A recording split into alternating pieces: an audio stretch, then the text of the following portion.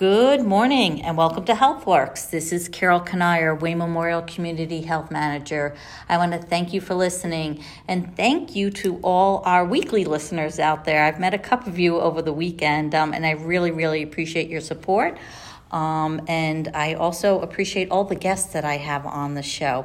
And today's guest is Pete Hooker. Good morning, Pete. Morning. How are you today? I'm doing great. For those of you that may not know that name, Pete works for the Wayne County Emergency Management. He's the Deputy Director with Steve Price, correct? Correct. So, and it's the two of you. Just the two of us. And that amazes me because Wayne County, how big is Wayne County? 750 square miles in that area. Right. Estimate, right? Mm-hmm. It's still pretty big. Pretty big. And the both of you really cover our whole county. Correct. Right. And probably somewhat surrounding counties in a way when you communicate with other people, right? And as needed for emergencies purposes, they need extra help, we'll go over. Same thing, they'll come over to us. So I asked Pete to come on the show, two things. Pete is in the middle of our school program, and we appreciate his help so much. We have our Together for Health school programs, and this week we did our 7th graders, and Pete came and spoke to them about emergency preparedness, right? Yes, I did. How interesting was that? I love it. Right? Just teaching those students all about safety and emergencies, correct? And making them laugh in a time of a disaster, giving them the information so they can be cool and help their parents out is always a plus. Right. And, sometimes as a parent, we need help from our younger, children to kind of help us think straight and do the right things. So, I think it's really important. We're at the end of September. We know what happens in November through May in Wayne County, correct? Correct. So we wanted to talk about a little bit about emergency preparedness. So, I think emergency preparedness now with the colder weathers. What about home safety? What do people need to be aware of with home safety? Well, we're nearing the end of October, and we really need to start thinking about chimneys, your furnaces, making sure that they get checked out by licensed inspectors and making sure they're clear and ready to go. This can be done by calling any of the professionals out there in the Yellow Book. Go Google search in your area, whatever, but get it taken care of. We just got done through Fire Prevention Week. I know all the fire chiefs put this out to all their communities during Fire Prevention Week. Smoke alarms, CO detectors, stuff like that. Mm-hmm. One thing you did mention in one of the classrooms when we had our program is with smoke detectors and carbon monoxide detectors, right? Mm-hmm. They often sell them joined together, but sometimes it may be a good idea to buy them separately? Correct. They do have what they call 10-year alarm systems, and most of those 10 years detectors are smoke and CO. The problem is carbon is low at first. So carbon monoxide, you have your outlets that are like 2 to 3 feet off the ground. You want a separate CO detector down low, and then your smoke up higher. Right, because smoke usually rises, and like Correct. you said, the CO2 kind of Stays dissipates low on the lower part, and that could be very dangerous, Correct? Because basically it's odorless, and you can't smell it. Can't smell it, can't taste it.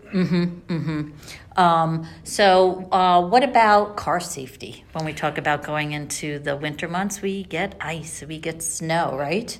The biggest thing on car safety is some of our back roads.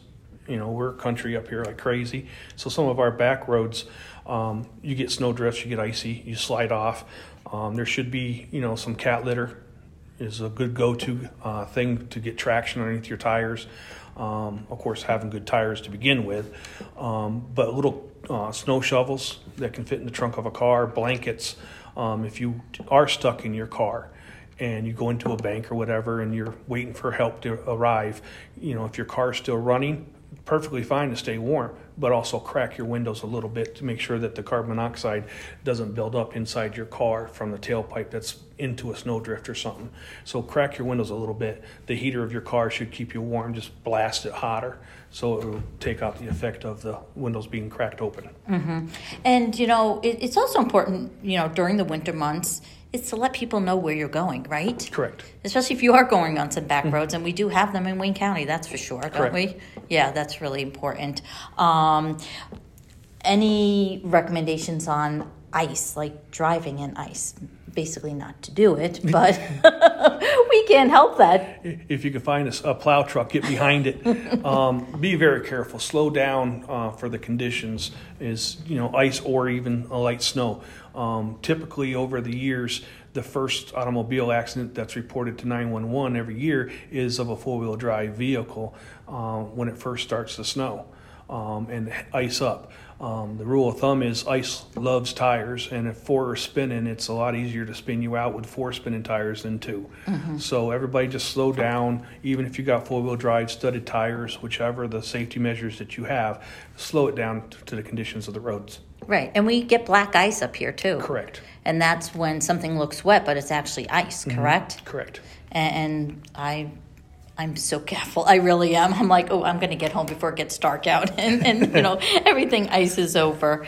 Unfortunately, we also get power outage, right? And it's not always from snow and ice. Yeah, those are some of the big things, but also wind and rain.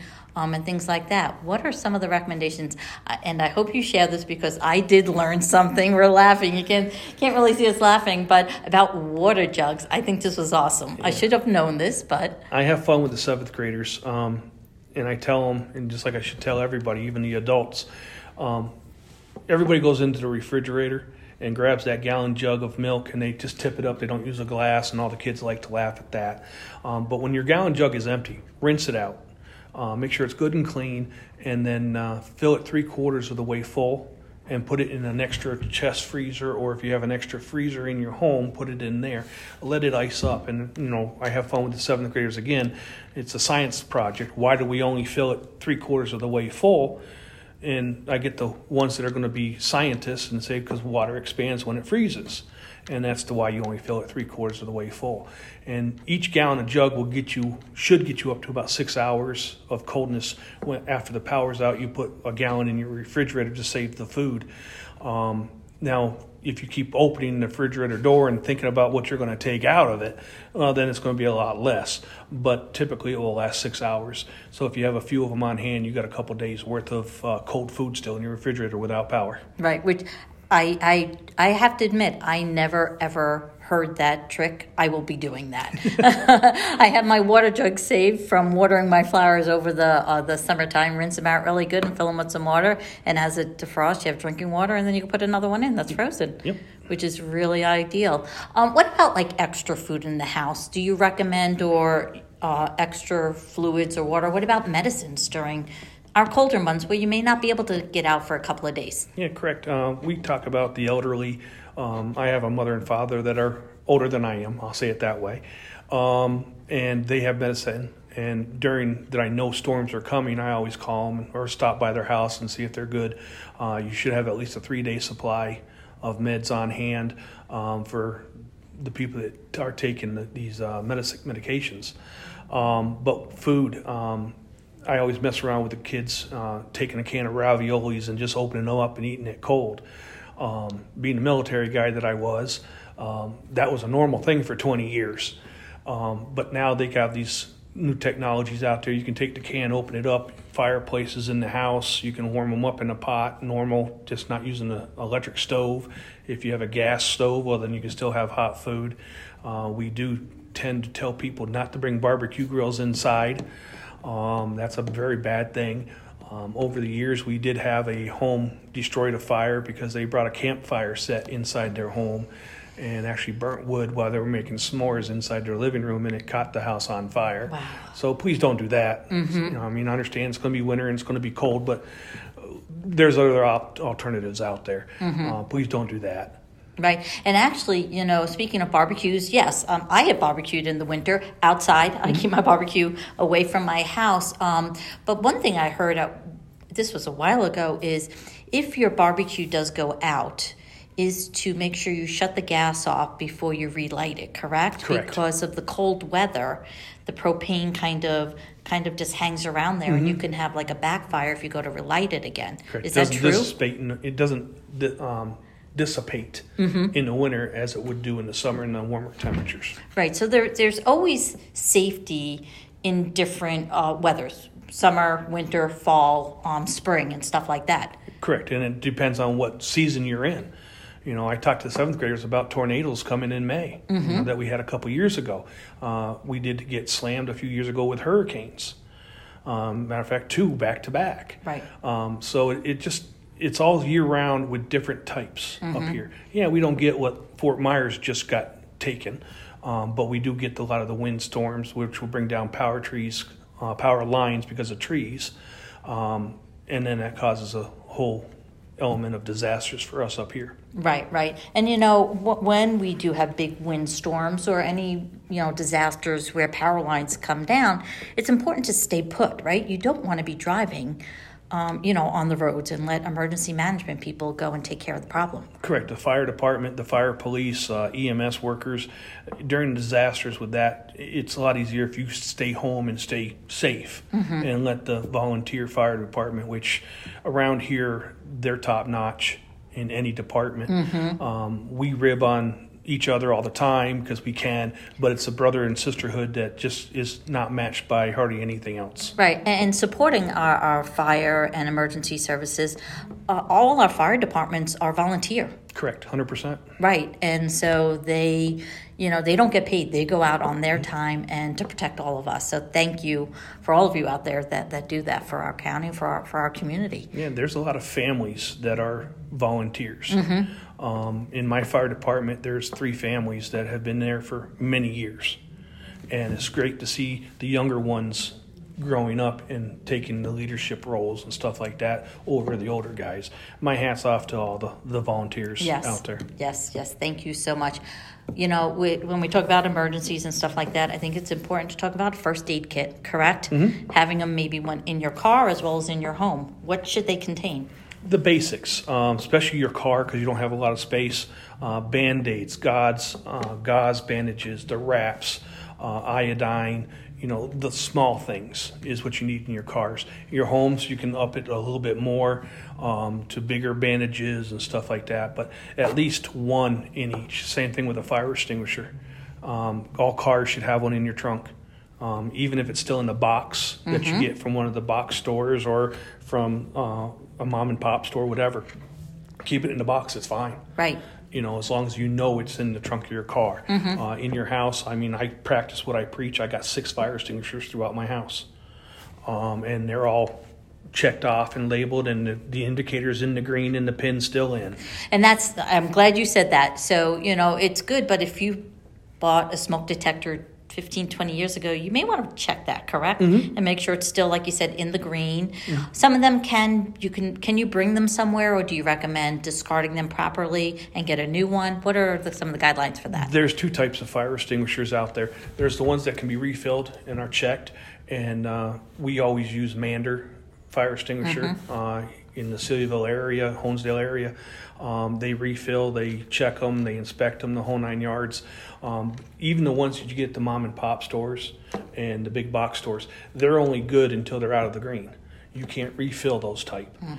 So if you spend $20 or $30 on a fire extinguisher and in 8 years you just discard it because it's no good, just buy another one. Right. In my opinion, that $20, $30 is worth your life. It out, yes. Really, it really is. And not just yours. Right. You come across a car fire, you have something to help. Right, exactly.